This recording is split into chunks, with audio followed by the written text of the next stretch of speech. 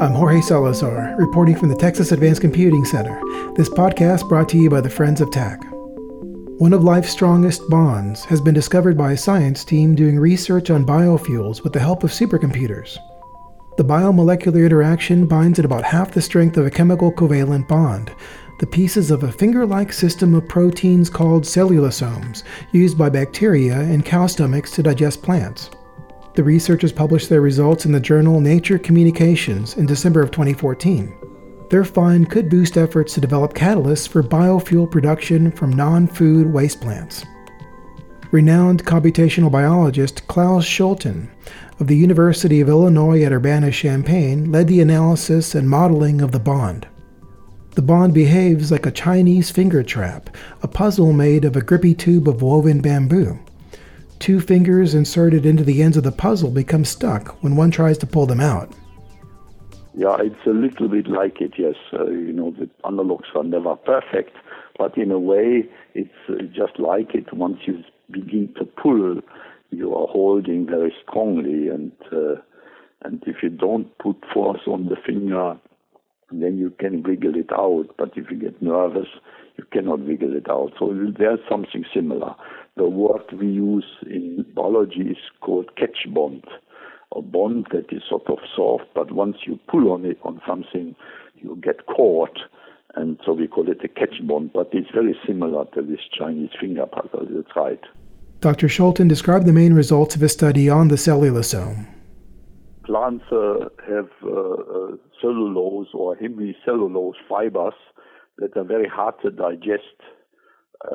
Like a human cannot digest it directly.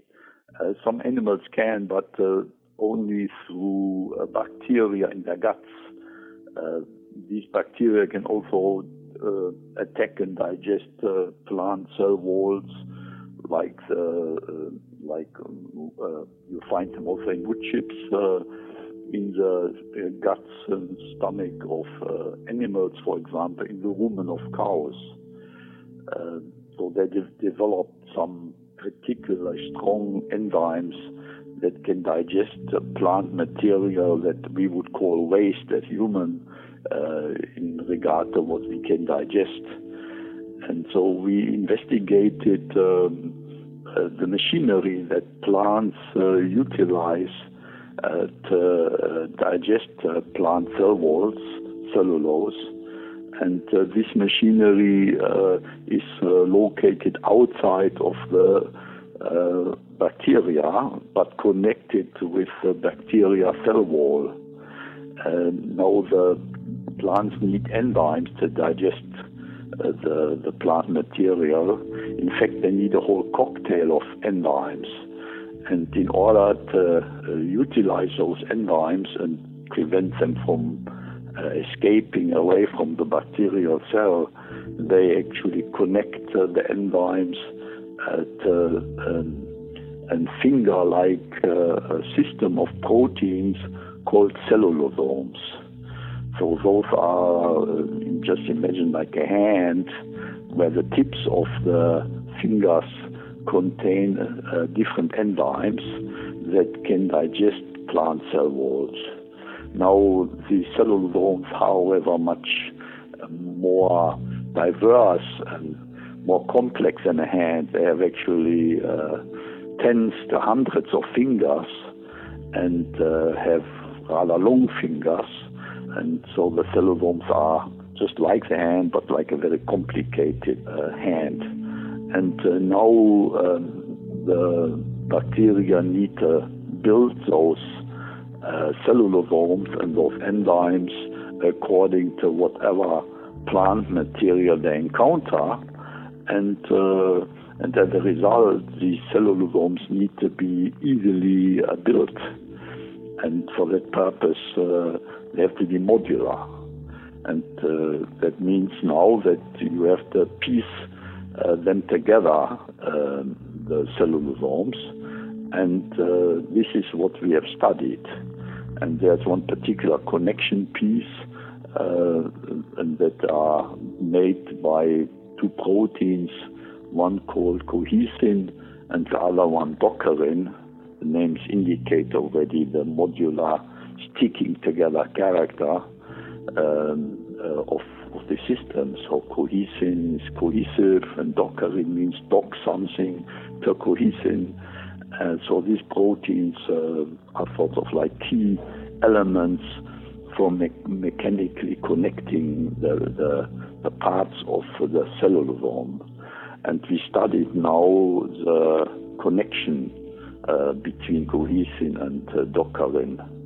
Now, these bacteria need to hold onto the cellulose, for example, in the rumen of the cow, and they need to hold to it strongly. Like in the rumen of the cow, you have mechanical work being done, the contraction and expansion and flows of liquid, and they generate very strong forces on the cellulose, so it could easily break apart.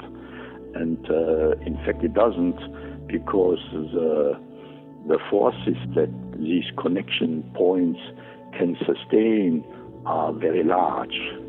So there is some kind of puzzle, namely to piece the cellulosome together from its parts is actually easy, and the forces are not very strong that hold things together, so you can take them apart and add them up and change things around. But once the cellulosome starts to work and forces are exerted on it, then the forces become very strong. They become, in fact, almost as strong as complete chemical bonds that are really real molecular connections between molecules.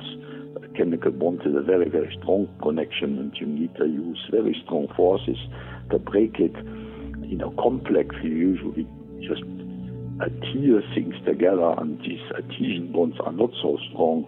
But in case of dockerin cohesin of the cellulosome system, the forces are almost as strong as a chemical so-called covalent bond. And so that is the system that we investigated and characterized. The researchers used the computational resources of XSEED, the Extreme Science and Discovery Environment, a single virtual system funded by the National Science Foundation that allows scientists to interactively share computing resources, data, and expertise.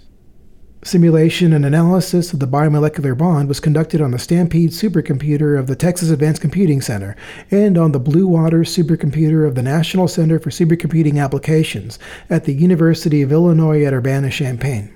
Why do we need the computing? Without experiments, we couldn't do anything, because that gives us some real basic facts.